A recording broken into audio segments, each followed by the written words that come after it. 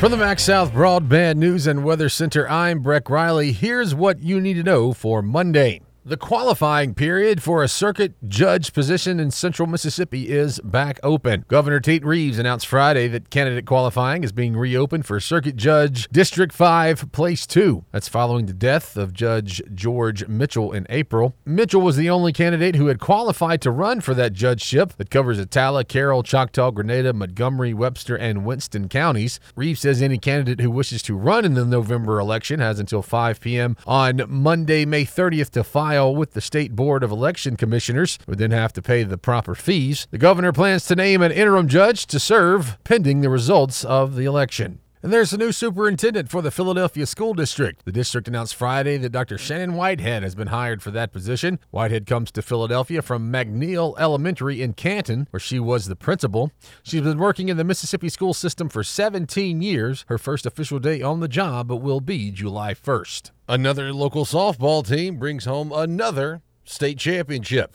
That story is next. Redbud Insurance Agency, Mississippi's independent choice for home and auto. More options, more coverage, more savings. 662-289-9950. Call today.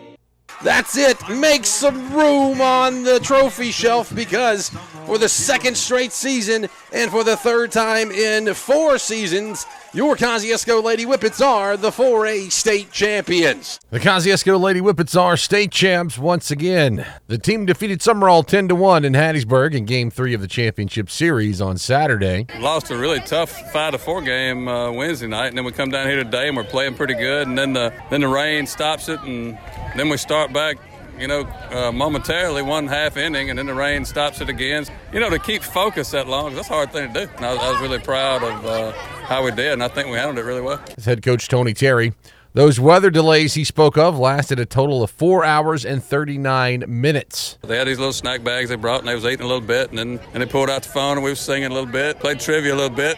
Try to stay loose, because it's hard to stay loose with all that. Junior outfielder Campbell Blaine was named the MVP of the championship series. They couldn't keep her off base, and when she got on base, she was a threat stealing bases. And she's a really, really smart softball player and a really, really good softball player. And there's no doubt she should be the MVP of this series. Find the latest news and weather online now at breezynews.com, kicks96news.com, and cruisin98news.com. From the Max South Broadband News and Weather Center, I'm Breck Riley.